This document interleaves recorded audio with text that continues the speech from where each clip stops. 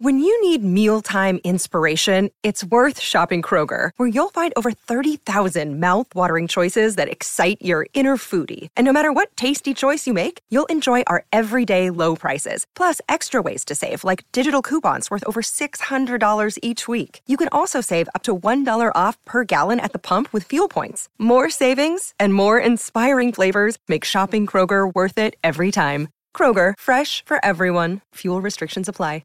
Another day is here, and you're ready for it. What to wear? Check. Breakfast, lunch, and dinner? Check. Planning for what's next and how to save for it?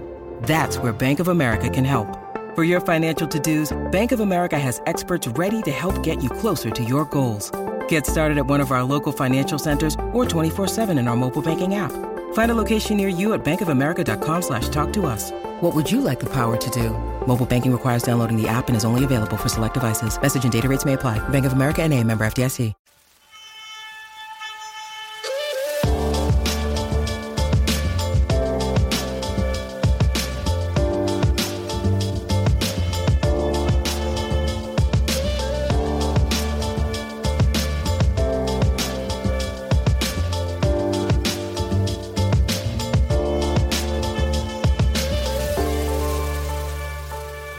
Hello Bulls fans and welcome to another episode of Bulls HQ. Thank you for joining me again this week as we wrap up the last week of preseason action. Joining me today to talk Bulls is Edward Schuller Jr., his first time appearance on the podcast. He's the host of the Bulls Gold podcast, a new Chicago Bulls podcast, which I'm sure if you're not checking it out, you guys definitely need to be doing so. So if you haven't done so already, definitely check out Bulls Gold. So Edward is here to talk Bulls with us today. Edward, thanks for jumping on here with me, man. Really appreciate it. Yeah, no problem. You've been on 2 episodes of Bulls Gold already, so definitely need to return the favor. And yeah, big fan of your podcast, and I'm just ready to talk some Bulls. Preseason is over, and we're getting closer and closer to the regular season, so I'm really excited.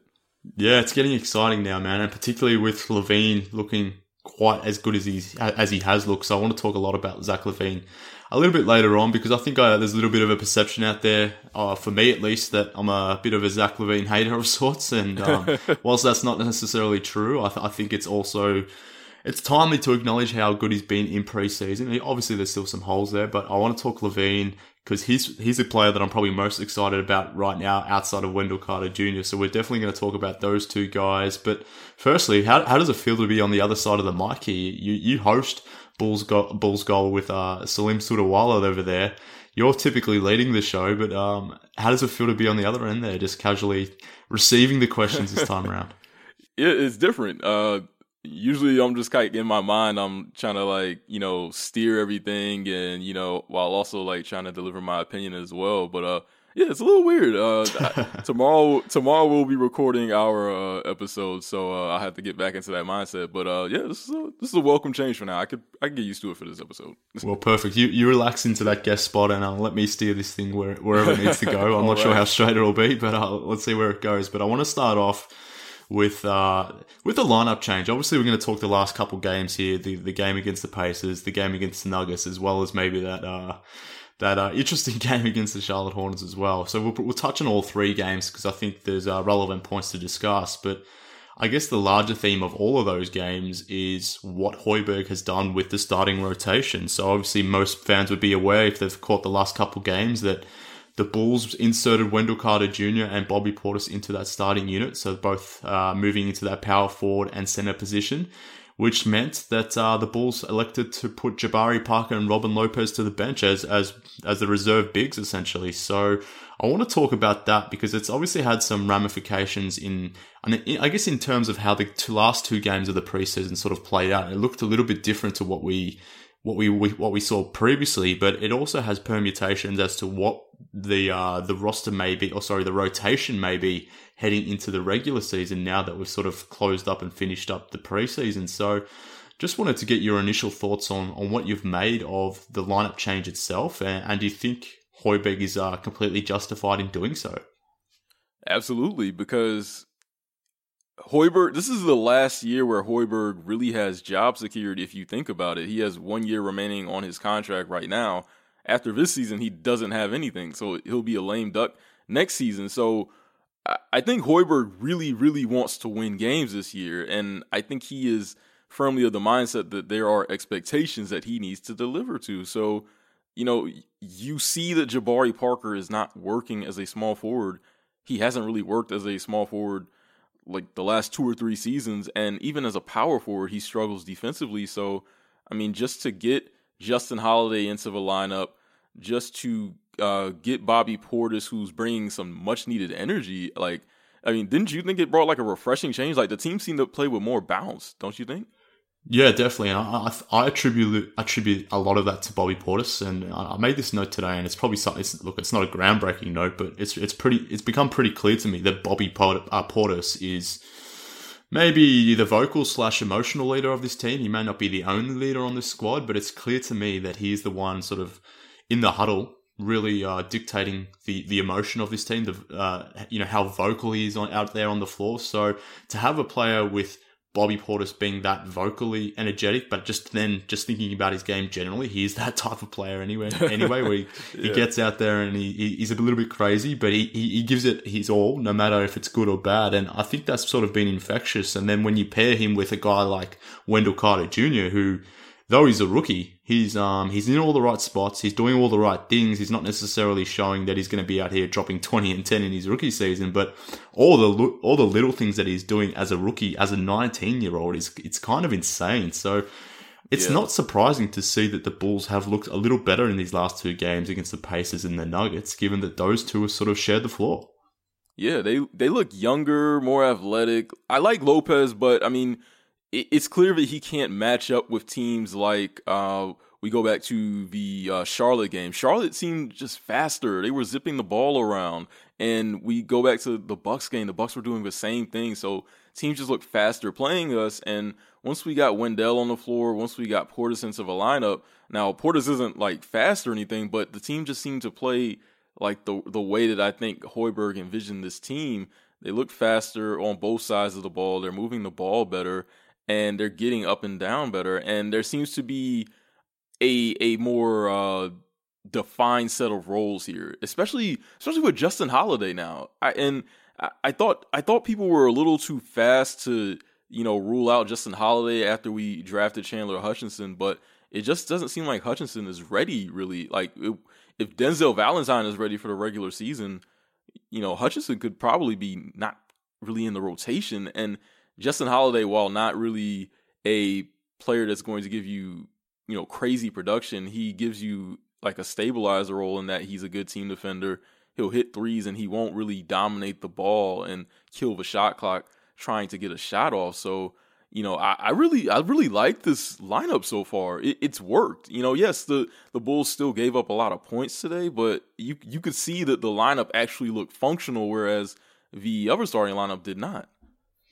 Yeah, definitely. And look, I want to talk Justin Holiday. Maybe not necessarily Justin Holiday himself, but if we're thinking about the lineup change and what did occur, it was interesting that the Bulls didn't slide Jabari Parker to small forward, because that is something they certainly could have done, but obviously they didn't do. They elected to keep Holiday in at small forward. So not only did they not put Jabari to small forward, even though they inserted Portis and Wendell Carter Jr., so that's certainly something they could have done, and maybe 4 games ago, maybe if that was the case, they would have done, given that we were led to believe that the Jabari Parker at small forward experiment was going to be something that we'd be seeing all season long. But not only did they not start Jabari Parker, they moved him to the bench and they moved him to power forward. So what do you think this sort of means going forward now? That it obviously works for the moment, given that Lauri Markkanen is out out of the rotation currently, but that sort of puts Bobby Portis into that starting 4 position and Jabari Parker as the backup power forward. But where it's going to get really complicated is when Lauri Markkanen is going to come back. So what does that really mean for Jabari when Lauri is back, given that we're going to assume Portis goes back to his accustomed backup power forward position? Do the Bulls sort of go away from what we've seen in the last couple of games here, where we've seen Jabari at the 4, and do they moving back to small forward? Do they do that as a starter? Does Justin Holiday remain? It's kind of an interesting situation, one that's going to be kind of fluid over the next 2 months, I think. There's really, no easy answer for it right now, because it's just such a wild card. And what's been interesting to me is just like the cycle that we've gone through already with Jabari Parker, where he was presumed to be a starter. Now he's, coming off the bench, and he didn't seem too, excited to accept this role this week. Skipped out on answering questions from reporters after the game on Wednesday against Indiana, and it's just been really interesting how fast we've gotten to this point, and we really haven't even played a game of the regular season. So when Lauri Markkanen comes back, assuming Bobby Portis continues to play well as he had last season and as he has in the preseason, I don't know. There could be really a scenario where Jabari Parker's really playing not that much, where he's just kind of a reserve, like where he's just really a $20 million reserve. And I don't know, like isn't that kind of crazy to think about, that we're kind of at this point already where this is actually a, plausible scenario that could happen? Yeah, well, look, I think I didn't expect it to be this soon. Look, I always had my reservations about Jabari being a small forward. I've made that pretty vocally clear, and I'm not alone in that. Obviously, I think a lot of people share those views, but yeah, I didn't expect us to be in this situation so soon. Now, I guess maybe Jabari, looking as bad as he has in preseason, has maybe brought that forward. But having said that, he did have his best game of the preseason in that Denver game, scoring 19 points and importantly, an efficient 19 points. Whereas against Charlotte and Indiana, the guy couldn't buy a bucket and barely registered double figures in scoring. And as he sort of has mentioned, that's what he's here to do. That's what scorers or offensive players get paid in the NBA. And whilst he's gotten paid, he hasn't necessarily brought it offensively. But it has been kind of crazy when you sort of step back from it all and think that after 5 preseason games, we're here discussing Jabari Parker being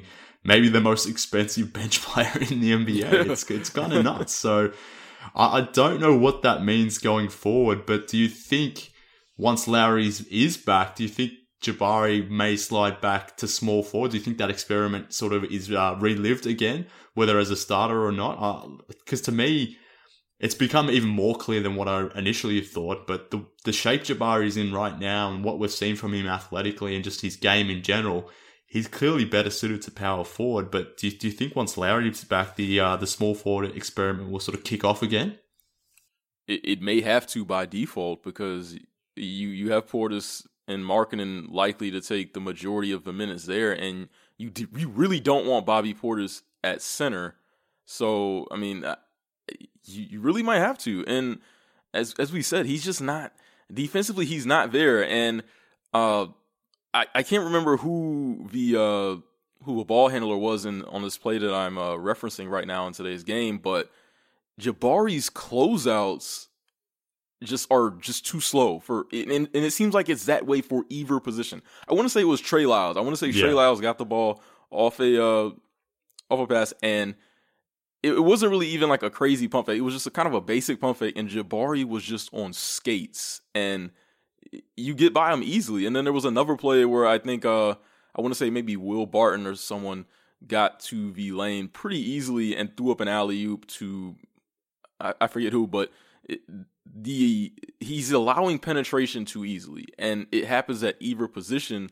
And I want to say that when you're doing it at small forward, it's going to be even tougher to really, have a good defense. Because to me, I think Zach LaVine and Jabari, we went into the season thinking, okay, these two guys are going to kill us defensively, but so far Zach LaVine looks okay defense. Like he's not great, but he looks okay, and we're getting really good offense from him. So it's like, okay, this is fine.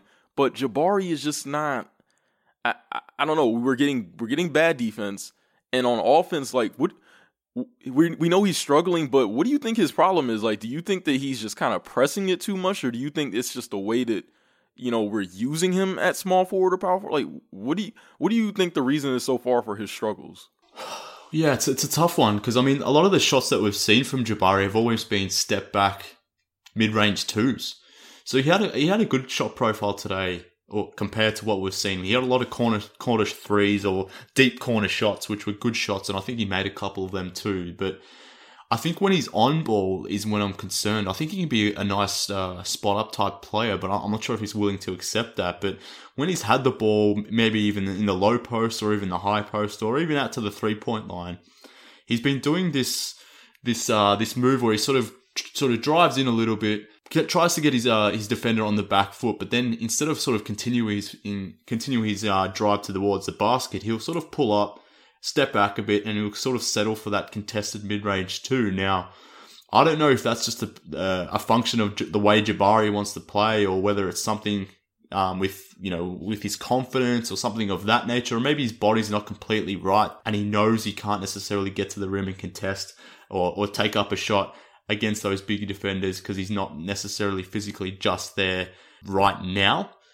I don't know what it is. It might be a combination of all those things, but I've seen Jabari settling for a lot of ugly jump shots, ones that I don't want to see, and I think he's looked best in transition. And we've spoken about, I know you've spoken on your show, I've definitely spoken about it on here, but Jabari in transition is a weapon, and I think we've seen that a couple times here, that he's too big and he's still fast, that if he can get some open space and get into transition, he can be a good player in that sense, whether he's the guy finishing the play or maybe even making the play, because he's shown that he can be a good passer. But I think once the offense has sort of settled into that half court space, he's really struggled to get off the bounce. He's really sort of let himself settle into those mid-range twos, and they're just shots that aren't good and efficient shots. So it's not really surprising that he's been inefficient, but that said, he's been extremely inefficient to the point where I didn't expect this, even if he was playing at power forward or small forward. He's just been at a level that I didn't necessarily expect. So it's kind of nuts. But to your point about his defense, and you mentioned Trey Lyles, but there was another play that I thought of with Trey Lyles as well. And it's important to note that this is Jabari guarding a power forward here. There was a play there where Jabari sort of over closed out, or his closeout was too strong on Trey Lyles, and Lyles just bounced past him and got into the lane pretty easily. And Trey Lyles, whilst he's a nimble power forward, we're not talking about Giannis here.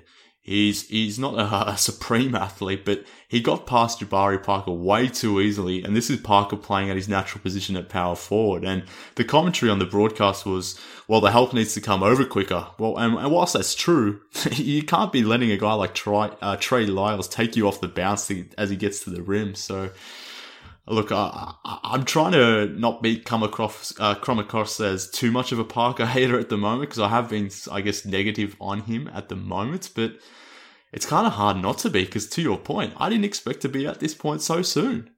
Yeah, it's weird because like we were talking like weeks ago on Media Day how Jabari just seems to be blending in. Like, hey, you wouldn't even notice that Jabari, this is his first year as a Bull, but now everything is just like fast forward where it's just like, okay, he's had bad games, he got benched, he's not going to accept the role, he's still struggling. It's just a lot in this has been like 2 weeks of preseason. Like, I don't know, like we had doubts going into the season that Jabari fit with this team, and really the excitement was just built on a paper lineup that, has all this youth and athleticism of players who were like 24 years of age or younger. So, I mean, that was the excitement, but the problem was still always trying to figure out how this would work, because there's only one ball on the court.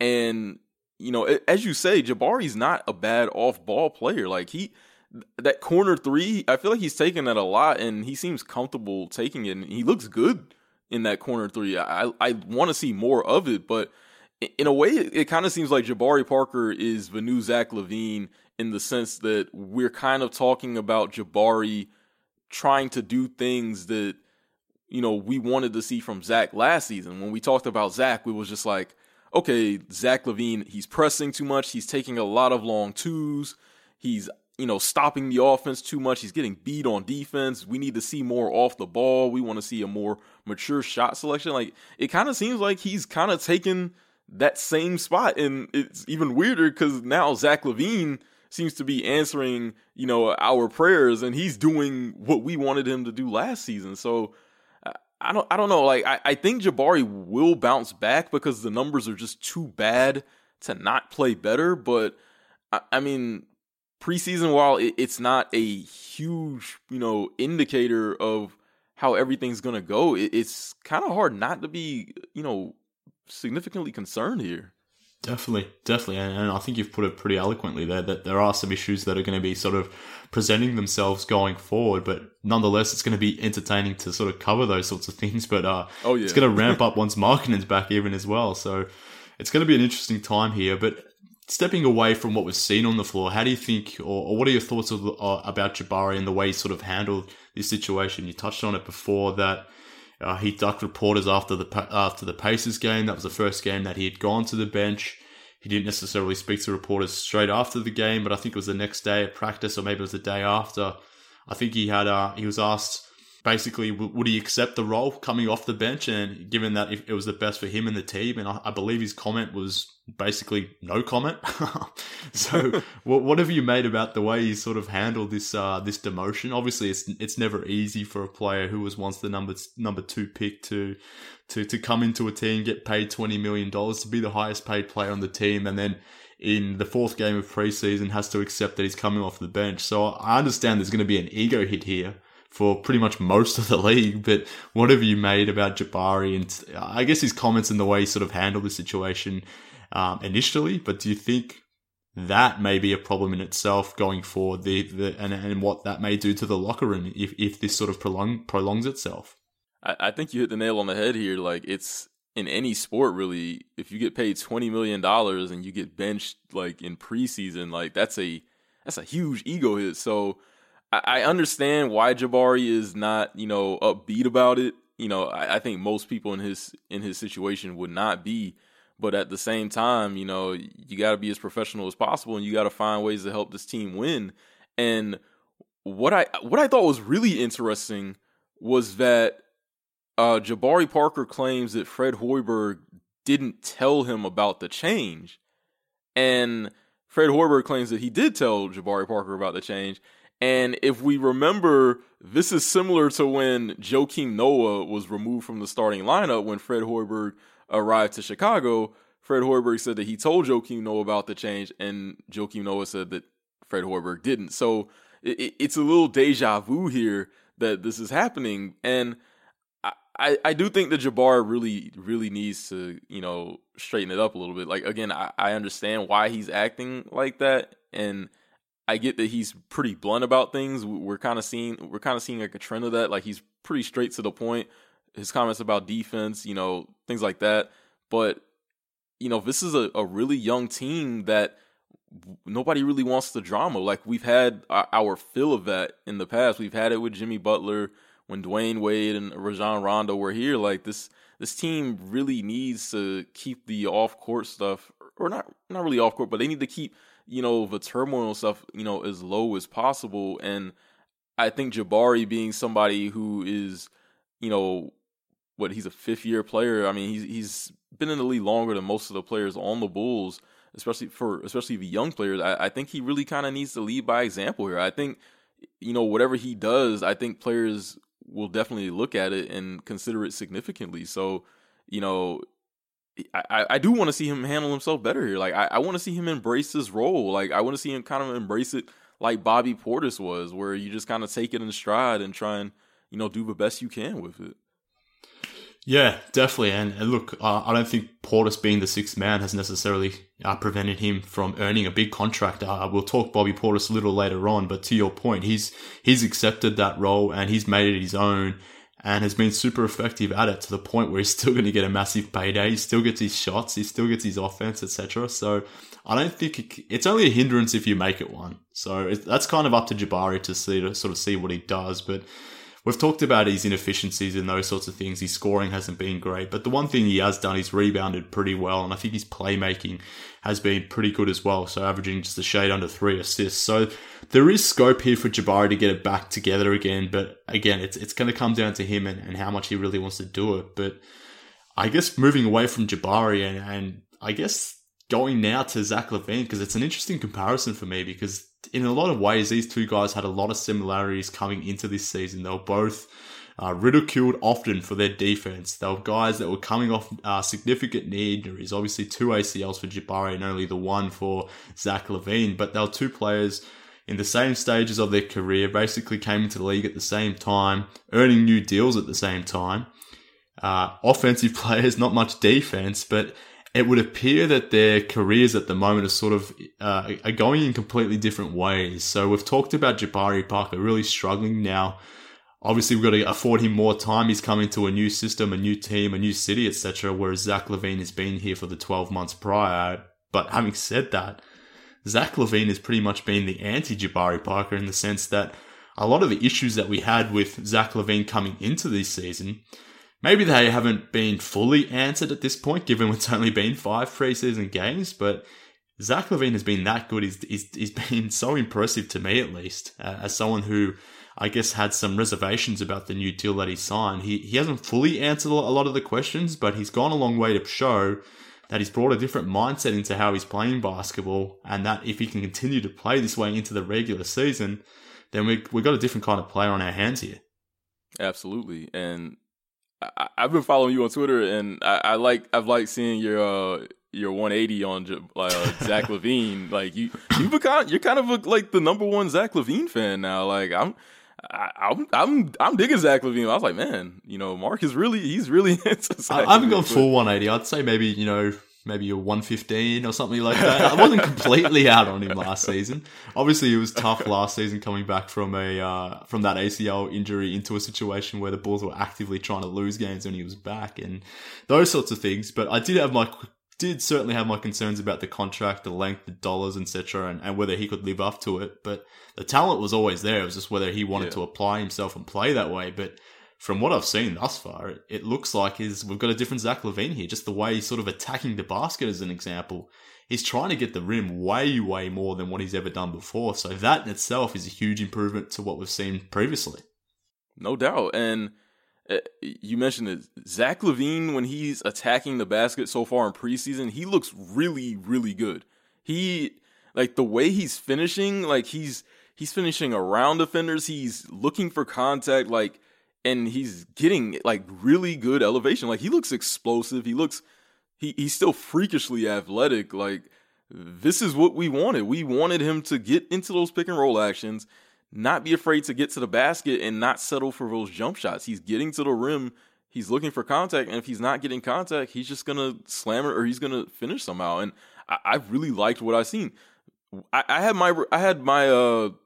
some skepticism too about the Zach LaVine contract, $79 million over 4 years. Again, a lot of money for a player who really hasn't had a strong impact on winning in the past, even though he's really, really talented. But this Zach LaVine that we've seen, he looks scary good. He looks really, really good.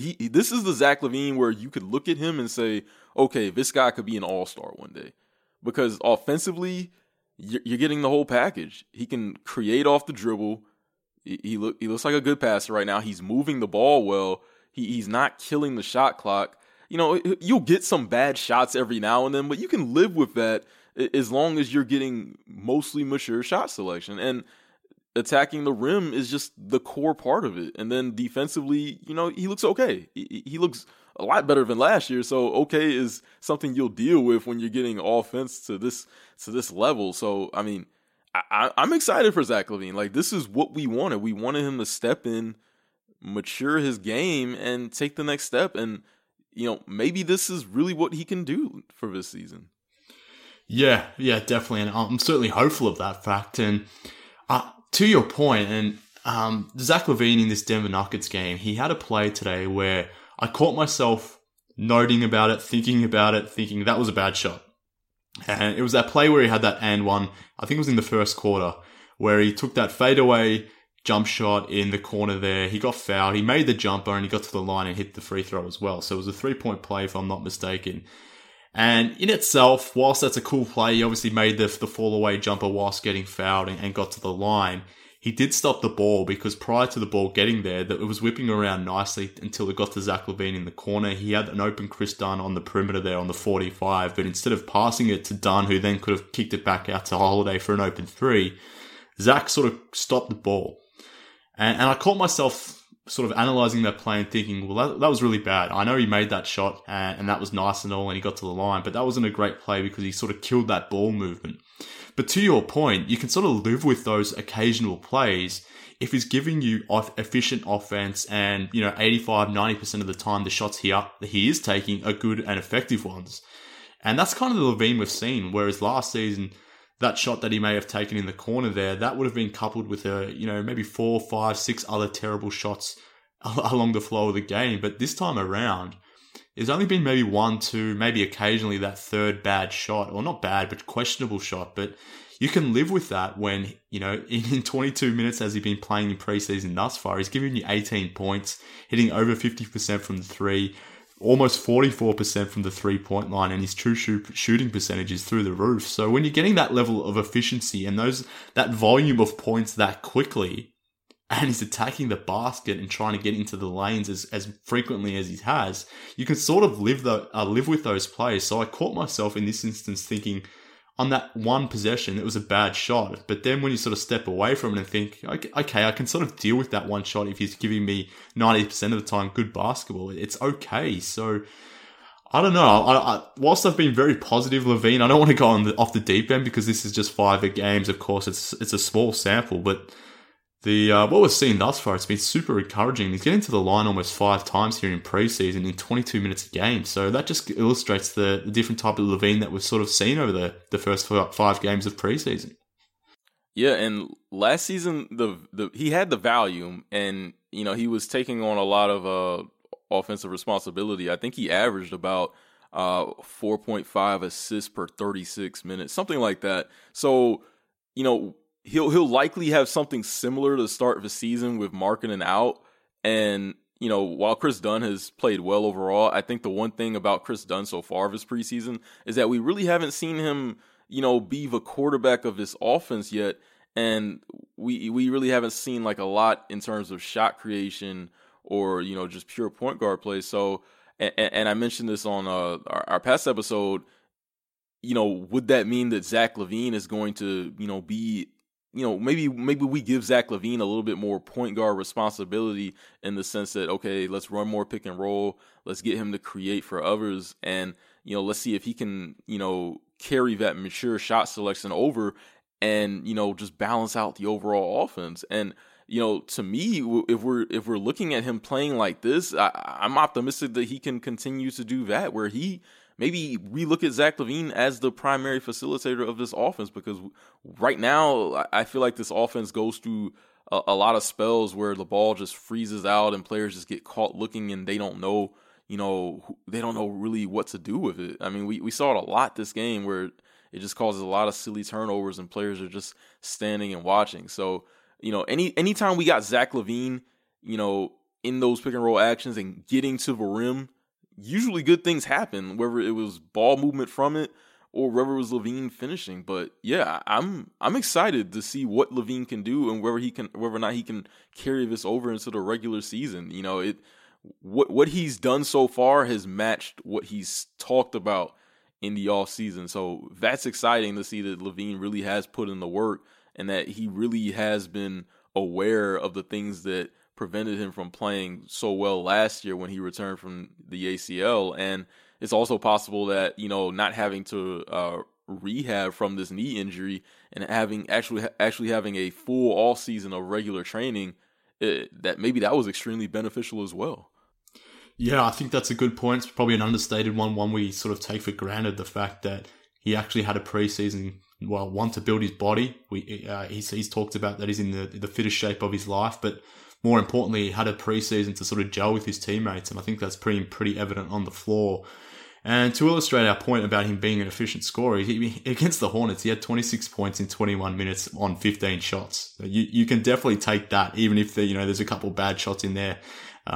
You'll take that level of efficiency every single time. And then against the Indiana Pacers, playing against a good defensive squad, 22 points in 28 minutes on 14 shots. So that in itself is good shooting. Today against the Nuggets, only played the half. He didn't necessarily get out there in that second half. The Bulls elected to sort of rest him there. And for whatever reason, put in Ryan Arcidiacono in Zach's place there. But again, 12 points on 8 shots in 18 minutes, shooting 62.5% from the field, connected on his 1-3. So basically from an efficiency standpoint, Zach LaVine has given me everything that I wanted. He wasn't efficient last season. The way he's scoring or trying to score the ball, he's giving me everything I want, so I can't complain there. So if he maintains this level of efficiency, I'll be very happy. And from there, I guess it'll be about building onto his playmaking ability, which you sort of touched on there, that the fact that Dunn necessarily hasn't been the quarterback of the offense just yet. We've seen a little bit more of Zach LaVine in pick and roll and those sorts of things. But in this Denver game, there were a lot of turnovers on the ball. So the Bulls really do need to clean that up. That's on Zach LaVine and Chris Dunn to do, given that they are the starting backcourt. So those two today against the Denver Nuggets combined for only 3 assists but 10 turnovers. So hopefully that's an aberration, but that's something they'll need to clean up. But I mean, that's something we can sort of hope to see maybe once we're into December, January, those sorts of things. I guess the first couple months for LaVine, he's hoping he can maintain this kind of efficiency in scoring prowess, which I'll definitely take. And it'll go a long way into proving that he's worth that contract. So I'm very bullish on LaVine. But let's talk Chris Dunn. What have you made about him in preseason thus far? Because to me, he's sort of gone under the radar. Didn't necessarily have a great game against the Nuggets today. As I mentioned before, he and LaVine combined for 10 turnovers, 6 of those being from Dunn. So what have you made from Dunn just generally, where he sort of fits into this rotation now that we've seen Zach LaVine really handling the ball and being that focal point? What have you made of Dunn? Dunn looks good. He's I mentioned the playmaking thing. Really, that's my only issue with him so far. But overall, he looks good defensively. I mean, we know what he can do defensively. I mean, he's just a pest. And I think it was after the Zach LaVine 3-point play where he forced a turnover in the backcourt on immediately following that. And he's just had a lot of really good defensive plays so far in the preseason. I mean, at a position at point guard where there really aren't a lot of premium defenders, and while some argue that it's not an important position defensively, you know, having a player like Dunn who is just so versatile and pesky and has the strength and the size to, you know, defend stronger guards as well, and, you know, has the wingspan and is active, like, having that is a luxury. So I love what I've seen from Dunn defensively. Offensively, you know, still a work in progress, but really hasn't been bad overall outside of the playmaking.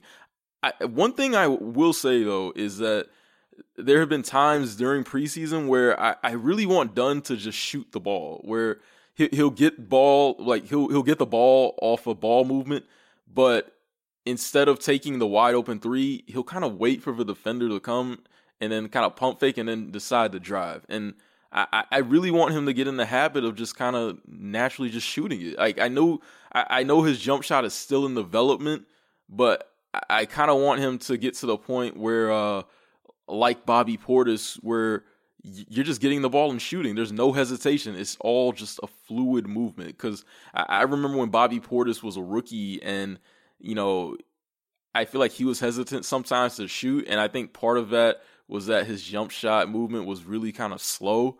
Like there was at one point, Bobby Portis had a little bit of a hitch when he first came into the league, and, you know, he kind of like paused for a second at the top. I just want to see. I want to see Dunn just, you know, be confident to take those shots and, you know, deliver that, because if a lot of the ball handling is going to be shared in the offense, there are going to be a lot of times when Chris Dunn is just getting open threes and he's just going to have to take them without hesitation. And, you know, that type of shot without hesitation is better than a shot where you're overthinking it. So overall, yeah, I've loved what I've seen from Chris Dunn. Yeah, it's been a bit of a weird one for me with Dunn, because I think there's been a lot of positives. Like, you just look at his shooting percentages and you're like, wow, that's pretty much what I did not expect. He's been super efficient from the field. His true shooting percentage is really strong. His PER, his player efficiency rating, that's really good, even though he hasn't necessarily had huge volumes. But to that point, he hasn't necessarily shot the ball a lot, which is what you sort of alluded to there, that whilst his percentages are really nice, we haven't seen Dunn really actively looking for his own offense, which I guess is a good thing, given that Zach LaVine is out there trying to get the Bulls some scores. They're trying to integrate Jabari Parker, even Wendell Carter Jr. So there's a lot of offense around him that he doesn't necessarily need to look for his own shot or hunt that out sort of thing. But I would have liked to have seen a little bit more from Dunn. But having said that, the shots he's taken, they have been pretty good. He's been efficient on it. But at the same time, he's had a few games here where his turnover rate has been really problematic. His assist to turnover ratio at the moment is basically 1-for-1, so you don't necessarily want to see that. But typical Chris Dunn, great defense, strong rebounding for a point guard. Obviously, the steals are there. The shooting has been there, even albeit on lower volume. But he still needs to clean up his point guard role, I guess, because I don't know about you, but watching that Denver Nuggets game today, there was a few moments where he was just loose with the ball and loose with his handle, which has been a problem Dunn has sort of had ever since he entered the league. But he's had a couple turnovers, not necessarily just because he was throwing a bad pass and it got intercepted, but just bad turnovers where he sort of lost handle of the ball and the defense just swooped on it and led to transition buckets. So what are you wanting to see from Dunn? What do you think is the main area of weakness or spot of his game at the moment that you want to see him improve on, assuming his shooting percentages maybe not necessarily maintain, but aren't necessarily an issue? What other areas do you think Dunn needs to clean up straight away for this Bulls team to be effective? I want to see more improvement finishing at the rim, because I feel like Dunn is good at getting to the rim. Like, he's got a good first step. He's very athletic, good explosion, and it just doesn't seem like he's really erratic when he gets at the rim. Like, he just doesn't. He just kind of throws it up. I feel like there's no really rhyme or reason. So if we're assuming that his shooting is decent at maybe respectable volume, I would like to see a few plays each game where we kind of see Dunn being able to finish at the rim well and getting to the line more, where he kind of uses that size and strength he has, whether to draw contact or just to further his advantage at the rim. Yeah, I think you make a good point, and with his size, he should be able to get to the rim at will, and I think it's something he can do. But he really needs to close on his ability to finish at the rim. So whilst for me it's been a bit of a mixed bag for Dunn, I think there have been some positives there that I think we can take into the season, and probably more holistically, I think he and LaVine as a combination have looked okay as well. So when we were talking about in preseason, there was a lot of debate about the cohesion of sort of LaVine, Dunn, Parker, and obviously Lowry, but Lowry's out now. But we can at least tick off for the moment that LaVine and Dunn have kind of looked good together. And in theory, they obviously meshed well together. But I think we've sort of started to see that on the court as well, that their games sort of translate well together. And I think Dunn has been cognizant of the fact that he sort of needs to let LaVine take over a little bit at times in terms of that ball handling ability. So I want to see Dunn being a little bit more aggressive and getting to the rim, as you sort of alluded to there. But let's move on to Bobby Portis, who is a player that definitely doesn't need any influence in terms of getting his shot up or anything of that nature. He's more than happy to do that. But I want to get your take on Bobby Portis thus far, because whilst I've been super impressed with Zach LaVine, I think it's fair to say Bobby Portis has been right there with him in terms of the Bulls' best and most consistent player through preseason. So let's talk Bobby Portis. Let's talk about what you've seen from him in terms of his play, but then I also want to talk about his contract situation, which is definitely going to be something to monitor over the coming days. So what have you made from Portis and the way he sort of approached preseason, and do you think him as a starter is something that's viable for, maybe not for the Bulls, but for another team going forward? Man, if Bobby Portis is like auditioning for other team, he's making a damn good case for it right now, because he's looking really, really good. And you can see the impact that he has, not only not only replacing Markkanen for the time being, but just what his energy brings to a team. Like we mentioned it earlier in the show, that when Bobby is on the floor, the team just seems to have an extra bounce. Like players feed off of his energy. And Joakim Noah had like that similar effect. When he's on the floor, it's just contagious. Like, you see a guy playing that hard, you see a guy that's into it. And, granted, some of the chest bumps, like up 2-0, are funny, and it's just like, okay, man, but I think he did that this game. Yeah, I think I think he scored on Millsap. Maybe it was like 4-2, and he just had like a loud prime. I'm just like, okay, man, but that stuff is contagious. Like, that's what you need. And considering the Bulls lineup was so flat, like the first few games, and they were just getting behind early, like Portis's role just seems to just be very contagious. And Sam Smith kind of alluded to something like that in his mailbag today. I don't know if you read it, but somebody asked a question about Bobby Portis, and he talked in detail about how Portis has been like a really positive locker room guy for the Bulls, and how players look up to him and they're feeding off of him, and how they really respected that he pretty much told Dwayne Wade to stick it a few seasons ago. So Bobby's just looked good. Like offensively, I think the biggest thing that continues to always stick out about Portis for me is that his jump shot is just significantly better. Like I mentioned it, he used to have like a really, really slow movement in his shot. It wasn't fluid at all. He kind of had a little bit of a hitch. But now when Portis gets the ball, there's no hesitation. He's getting the ball and he's shooting it. Like he's taking the open shots. He's taking good shots. And he still has that strength down low to just body you and get to the rim and just, finish in the post. Like he was doing that to Paul Millsap, who, while Millsap is like 6'8", 6'9", Millsap's a strong dude. And Portis was just taking him down low like it was nothing. And that's just really good to see. And Portis is also a really underrated passer as well. Like his assist numbers continue to get better each year. And I know the biggest criticism about Portis is that he's not a good defender, and I agree with that. But we've seen players talk about how he's been more vocal and, he's trying to communicate, and how that's been helping the defense. Chris Dunn talked about that. So, if Portis doesn't have the speed to really keep up with the faster players, his effort, it's there. Like, one thing I'll never question about Bobby Portis, like Joakim Noah, is the effort. These guys are going to give you, all that they have every single game, and regardless of flaws. So I like that about Portis, that each game he's into it. Like, you don't have to give him a pep talk. He's gonna be out there. So I'm really, really optimistic about what we've seen from Bobby Portis. And again, if this is an audition for other teams, I think a lot of teams are kind of licking their chops right now to see what the Bulls end up doing with him. Yeah, and look, you mentioned before that we didn't necessarily expect to be here with Jabari Parker 5 games in, talking about him being the most expensive reserve going around. But to be honest with you, I didn't expect to be here 5 games into the preseason crowing about Zach LaVine and Bobby Portis being this good. That wasn't definitely on brand for me. So this is weird for me to be talking so highly of these two guys. But Portis has, a lot like LaVine, just been scoring buckets at will, to the point where he's almost scoring as many points as minutes as he's been playing. So 17 points in 22 minutes through preseason. He probably had his worst game in preseason against the Nuggets today, scoring only 10 points and 7 rebounds.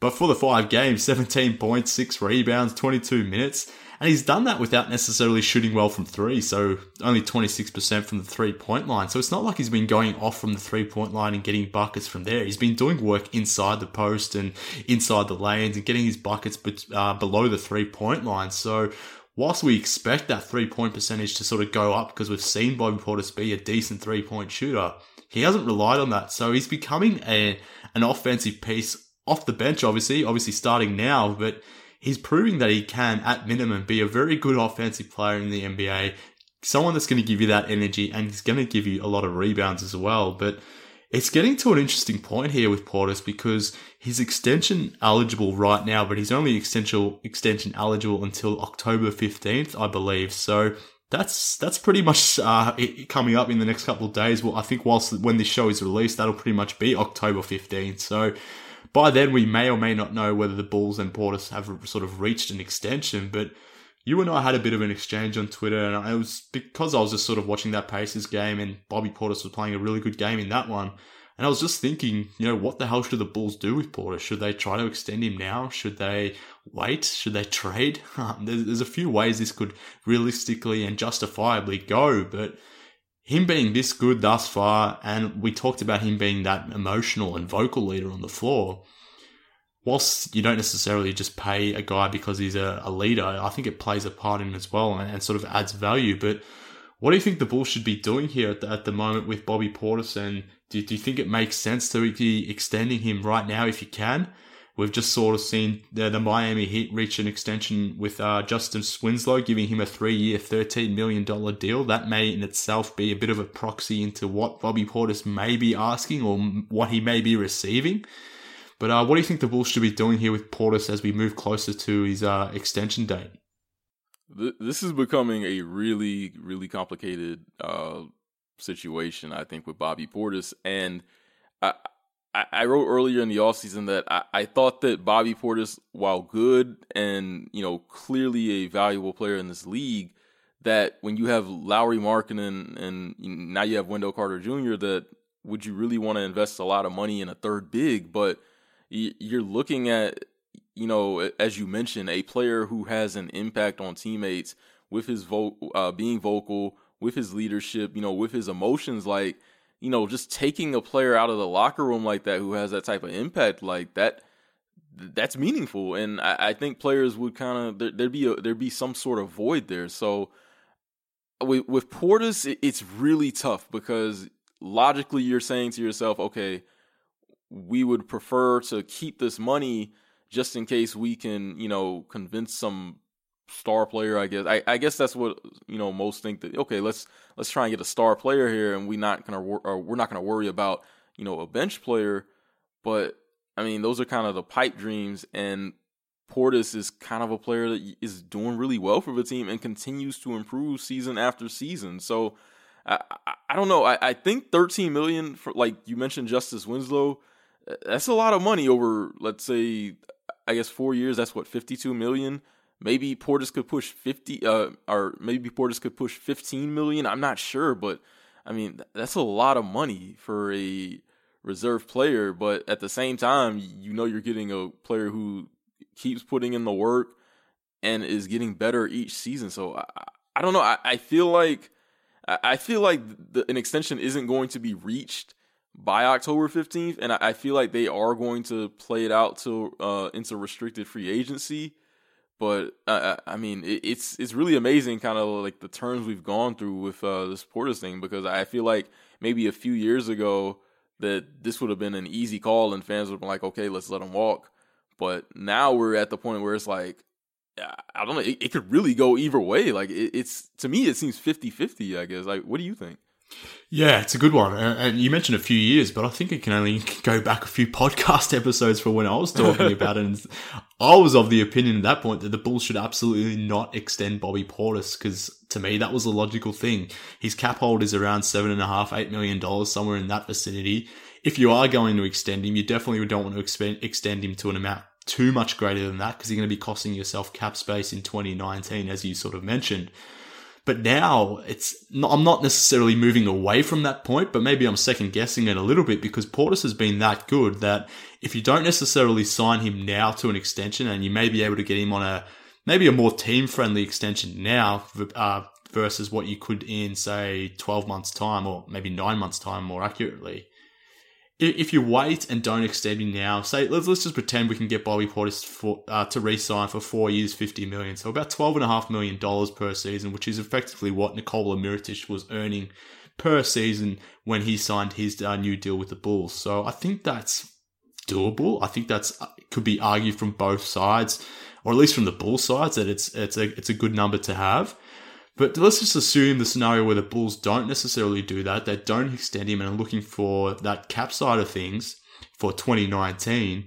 And they try to make a splash in free agency. They will probably miss. I doubt they're going to get a big free agent through the doors. But it probably is, they need to do their due diligence and keep that max space open. But assuming they do that, and then another team comes around and tries to swoop in on Bobby Portis and maybe offers him 4 years, $15 million per year, maybe even higher, $17 million per year, sort of taking that contract towards a 4-year, $70 million deal, something of that nature.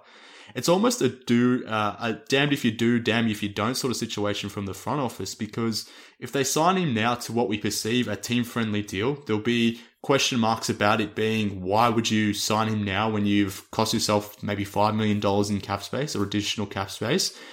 But even if they don't sign him now or bring him to that extension, we could reach a situation in 9 months' time when we're saying, why didn't the Bulls front office extend him when he was at a cheaper value?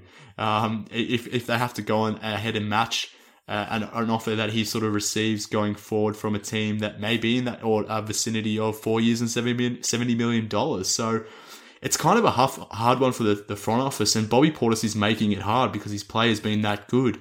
if he was struggling and wasn't necessarily performing, then, the position of waiting and not necessarily extending him makes a lot more sense.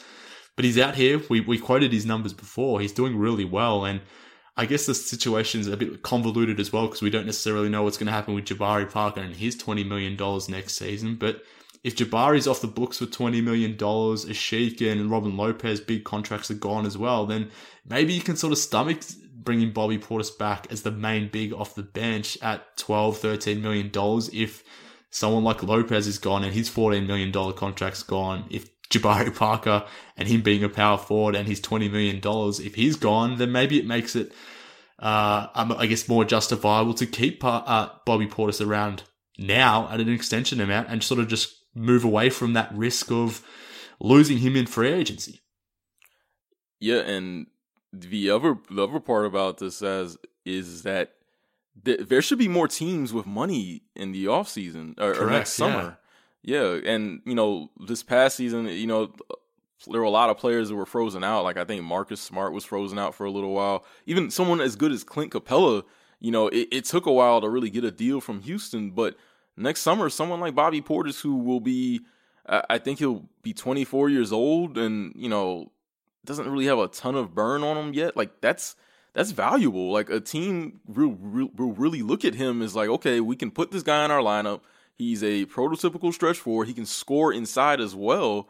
Like, there's a lot of value to be had here. So I think you hit the nail on the head. This is a damn if you do, damn if you don't situation. The Bulls could really be kicking themselves, in the butt here either way. So it's really, really tough. And I'm not really sure what they should do. Like, it's tough because I don't know. Portis is playing really well. You want to keep this guy, but at the same time, you don't want your third big long term to be the reason why you don't land potentially an all-star player who may or may not want to come here. Yeah, it's a tough situation. It's definitely one that's going to be a fluid one as well. Even through the regular season, obviously, if the Bulls don't sign Bobby Portis, then he does become a trade candidate. Instead of maybe not letting him walk, but losing him in free agency because you don't necessarily want to pay him $17 million, let's say. There's a situation out there where teams like the Brooklyn Nets, who will have the ability to sign maybe two max guys in free agency, they don't necessarily get one, but then they go after maybe some younger players coming off restricted free agency who they could potentially throw a contract at. We've seen them do that before in the past, and maybe Portis would be someone that'd be interesting in pairing a guy like Jared Allen with. So that could be a nice 4-5 combination for the Nets. So the Bulls have to have almost two eyes on this. They need to be thinking about it now, what makes financial sense for them now and into 2019 and beyond. But like we sort of talked about, there's a lot of things that could need to sort of happen here in this space. But it's a complicated one for the Bulls front office. I will give them that. I think it's one where there's a situation here where, depending on things how they play out, there's a situation here where we're sort of blaming them and the way they handle this going forward, irrespective of what they do. I think it's that tough. But I just hope it's not like a Jimmy Butler type situation where we could have had Butler at 4 years, $40 million or something of that nature, 4 years, $44 million. And maybe they've learned from that where they didn't extend Butler. And then, not 12 months down the track, the Bulls had to sign him for a max deal. Now, obviously, Portis isn't going to command a max deal, but whilst you wait and you play that free agency game and you don't extend Portis, you could cost yourself more money in the sense of when you try to bring him back later on. So it's a complicated situation, one that we'll obviously monitor, and we'll learn in a couple of days where this thing is heading. But I wanted to close the show by talking about the rookies, and specifically Wendell Carter Jr. So I don't know about you, Edward, but I'm super high on this dude, and this is going to end up being probably the most positive Bulls HQ ever. But I just can't get enough of this guy. Every time I see him on the floor, I think he's the real deal. I mentioned it on the last show that I think there's potential here for him to be, maybe if he's not the best Chicago Bull, certainly the most complete Chicago Bull in the next couple of years. But I was sort of waiting to see whether Wendell Carter Jr. should be the starter of this team, and I was sort of giving that reservation to at least initially, to Robin Lopez. I was thinking he should be starting in that center spot, but I'm completely on board now with Wendell Carter Jr. starting at center, given what we've seen from him, but also what we haven't seen from Robin Lopez. But let's close the show on your thoughts on what you've seen from Wendell Carter Jr. in this last week, particularly as a starter, and what you think that means for the team going forward as we head into the regular season, with the regular season sort of tipping off next week. I love Wendell Carter Jr., so let me just preface that. Let me get that out of the way. I love Wendell Carter Jr. He is, to me, if we could have like a team almost of 15 Wendell Carter Jr.'s, like that would be fine with me, because I just love the way that he plays the game. He's just smart. He's got the fundamentals down. He's got terrific instincts. Like, I don't think people realize like how rare it is for, like, Wendell Carter's 19 or maybe just turned 19. Like, I don't think people realize how rare it is for a center to come into the league with the defensive instincts that he has, the fundamentals that he has, the all-around skill that he has.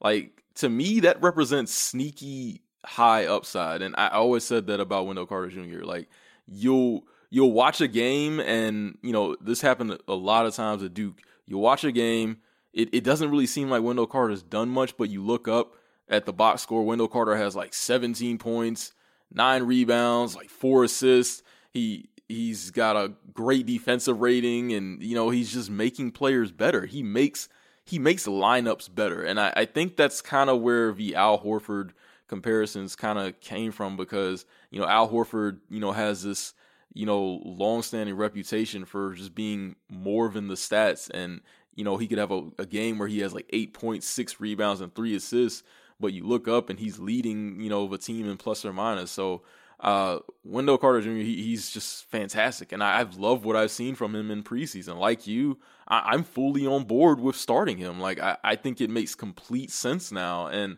you know, we talked all show about things that we didn't expect to be talking about so soon. I didn't expect to be talking about this right now. Like, I didn't expect to be talking about Wendell Carter Jr. as the opening night starter. And I think he's earned it. This team plays quicker. They play better with him on the floor. And, you know, I think he's mature enough as a prospect to give him that responsibility for. Like, he's ready for it. We need his defense. We need his passing, which is phenomenal. Very, very underrated passer. And while the shooting is still coming along, not a bad shooter, respectable, it's still coming along. You know, he just brings so much everywhere else that, I mean, it's hard not to be amazed by what he does. Like, I agree with you. I think 2, 3, 4 years down the line, we'll be looking at Wendell Carter Jr. as the most complete Chicago Bull, and I fully expect him to be, you know, one of the most complete centers in the NBA. Like, I fully expect a high level impact player. Like, I'm not really an MVP or anything like that, but, you know, we'll always look at him. We'll always look at the advanced stats, and we'll see that he consistently has a positive winning impact on games. Definitely. And look, everything you mentioned there was key, but I think the most important thing you said, or the most important word you mentioned, was earn. And that was my biggest concern. I didn't want to necessarily just gift Wendell Carter Jr. the starting job whilst someone like Robin Lopez was still existing on the roster. But to your point, Wendell Carter Jr. has thoroughly earned that starting spot. And be that in his own play, but also Robin Lopez's poor play, Wendell Carter Jr. is currently the best center on this roster. He has earned the right to start come opening night, and I think he needs to. And that's, again, we opened the show talking about the lineup change that Fred made, but he made 2 changes. One was the Portis for Parker change, which was ballsy in itself. But then he's gone in and thrown his rookie center straight into it, and he hasn't looked back from there. So props to Hoiberg for doing that, but more importantly, props to Wendell Carter Jr. for earning that spot and really taking it away from Lopez. And I think he has to be the starting center come opening night, and he's earned that sort of thing. And I can't wait to see him next to Bobby Portis, but more importantly, I can't wait to see him with Lauri Markkanen once he gets back. That's going to be super exciting. I didn't expect to see them getting too many minutes together at the start of the season because I had just assumed Lopez would be starting next to Markkanen, but it's going to be happening sooner than later, and I'm really happy about that. And Wendell Carter Jr., is just the little things he does on the floor, some of them that go unnoticed, even as a rookie, as a 19-year-old. We talked about it before, but it's just insane. So super high on this guy. I can't wait to see what he does. Hopefully he sort of just builds throughout the season, and I hope the same can be said for all the Bulls, particularly guys like Zach LaVine, Portis, and even Jabari Parker, who we talked extensively about before. But that pretty much wraps up the show as we wrap up preseason. So the preseason is done. I'm glad that is over, and we sort of head towards the real stuff now, kicking off the regular season on the road against the Philadelphia 76ers on Thursday, October 18th. So what do you think about that one, Edward? How do you think that one will shape up? Do you think this Bulls team that isn't necessarily that great is gonna? Well, how do you think they'll perform against the rising Sixers there on the road? That's a hell of a way to start the season against Philadelphia, and the lineups that they play, they're so versatile. I mean, Ben Simmons. I mean, I'm not even really sure what to classify Ben Simmons as, because when he's just on the floor, like, he could really be any position, you know. Really, he's just a freak. Just a freak. Yeah. Like, if Joel Embiid isn't on the floor, Ben Simmons is point guard. He's either shooting, he's any position. And it's just crazy. But yeah, Philadelphia is really talented. They're one of the best teams in the Eastern Conference. They can beat you in so many different ways. They can beat you up tempo. They can beat you half court. Ben Simmons, Joel Embiid, Markelle Fultz has looked pretty solid in preseason. They have JJ Redick. Yeah, this is going to be a pretty good test. You're opening against a very quality opponent, and if your defense is looking like it has for us in the preseason, I mean, you might be a little worried there right now, because I mean, Philadelphia is not easy to guard. So I'm excited just because the regular season is here, and you know, Zach LaVine's played well, Portis has played well, Wendell Carter Jr. has earned the starting role. Like, I'm excited for these things, but then, you know, it's bittersweet because we're playing a really good team on the road where things could, you know, if we don't have a good start, they could get ugly really quickly. Yeah, look, I'm not expecting a win here, and I'm not sure if there's going to be too much that we can necessarily take away from that Sixers game, but maybe there's a more winnable game on Saturday, game 2 of the season, the Bulls opener at home against the Detroit Pistons again. That'll be a nice game. I think an opportunity for an early season win before the Bulls hit the road on Monday, October 22, facing the Dallas Mavericks and that exciting young backcourt they have. So it's going to be an interesting couple games for the Bulls as they open their season. That first one against the Sixers, for me at least, is on a Friday afternoon or a lunchtime, so I might have to find a way to take an extended lunch there to get in game 1 of the season. But look, it's going to be an interesting week. I'm getting excited as the situation sort of builds towards that regular season. Obviously, there's going to be a lot of information to sort of digest before the first game even gets underway, which of course I'm alluding to the Bobby Portis stuff, along with how Jabari sort of handles this going forward, and if the new lineup that we're sort of seeing sort of heads into the opener there. But I appreciate you jumping on here, Matt, and taking me through the last few games of preseason, talking about what we're seeing. It's been fun, but before you step away, I want you to let everyone know where they can follow you online, and more importantly, plug your podcast, because there's a new one. Having said that, even though it's new, you've been pumping out content, but let the people know where they can follow you online. Yeah, please follow us at Bulls Gold. That's Bulls Gold on Twitter. Check out our website. We've launched it, still developing some stuff out there, but it's ChicagoBullsGold.com. Again, it's ChicagoBullsGold.com. And yeah, check out the podcast, man. We've been having a great time doing it. Mark has been on for a few episodes. We've had Doug Tonis on there. We've had a lot of different guests on there.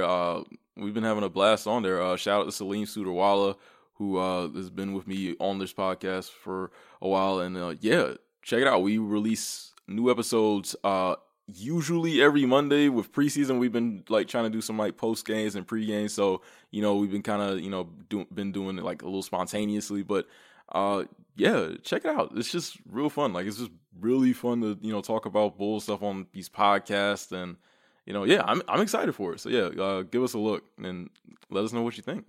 Do me a favor, people. Go follow Edward on Twitter on his Twitter handle as well, at Edward Schuler Jr. on Twitter. But also follow the show. Do me that favor. It's a good Bulls podcast. As Edward been on there, I've been on there. Maybe avoid those episodes. They're probably the two worst. But every other one, definitely subscribe to his show. But Edward, thanks for coming on, man. I really appreciate it. Yeah, man. Anytime. I definitely want to come back on, and yeah, we gotta get you back on as well. So yeah. So let me ask you one more question before we wrap up. I meant to ask you this when we were talking about Bobby Portis. So if the Bulls get off to a slow start, or maybe not slow start, but let's say they have a rough season by the trade deadline, do you think that they trade Bobby Portis? Like, is that something that becomes more plausible if you're just kind of completely out of it? You're thinking about a draft pick. Like, would you trade Bobby Portis? I would be looking to trade Jabari Parker. So if I had to pick between the two, and they're both effectively in a similar situation where they both could potentially be free agents. And with Jabari Parker, obviously his contract's a little bit more inflated. Maybe he could be a big, fat, expiring deal. I don't know if it's possible, but it's something to think about. But I don't know, can you get much back for Bobby Portis on a return at that point? He's a big man. Big men aren't necessarily in vogue. Obviously, he's still a modern big man as such, but a team, would they be willing to trade for him if they can sort of sign him in free agency, assuming they've got cap space?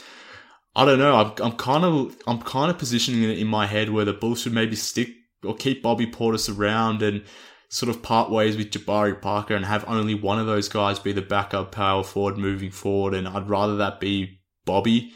And in my head, I have these grand illusions of luring Taj Gibson back to Chicago as that backup center once Robin Lopez is out of here. So I would kind of be completely on board with bringing Taj back, having him be that backup center, with Bobby being the backup power forward, with Wendell and Larry Markkinen being our starters. That's my grand plan as we sit here today in October.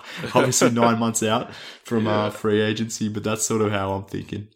I saw you mention that on Twitter, and I hadn't really thought about that. But yeah, Taj Gibson, I think this is last year his contract with Minnesota. I mean, bringing him back as like a backup center next year would that'd actually be a good idea. Like just another good veteran leader to have. He's been through with the Bulls. Like that'd be nice to have with the young players.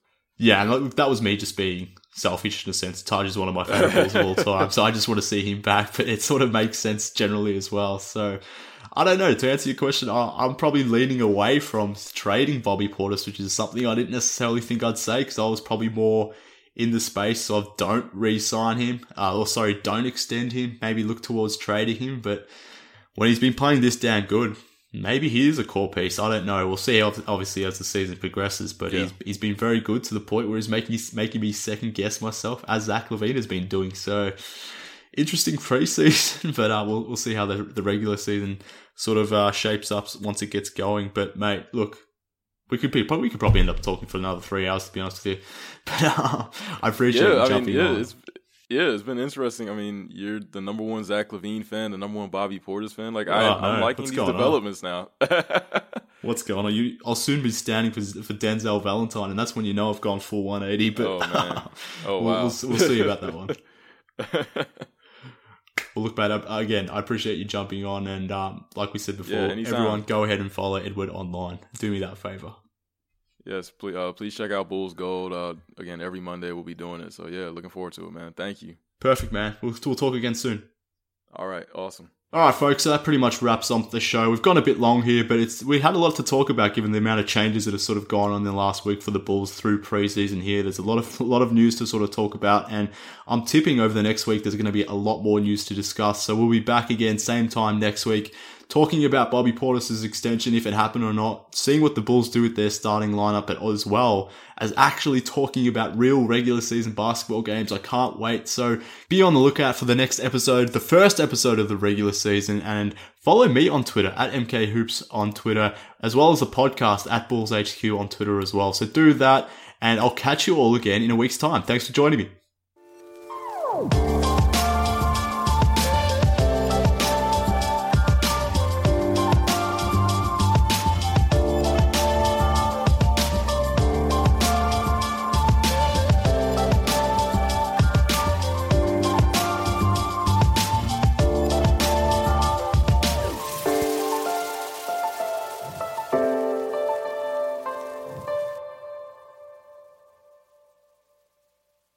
I'm Amira Rose Davis, historian and co-host of the sports podcast Burn It All Down. And now I'm hosting the new season of American Prodigy, all about Black girls in gymnastics. For the last 40 years, Black gymnasts have moved from the margins to the core of the sport and changed gymnastics along the way. Now, they tell their stories. You'll meet trailblazers like Diane Durham, superstars like Jordan Childs, and everyone in between. Listen to American Prodigies on Apple Podcasts, Spotify, Stitcher, or wherever you get your podcasts.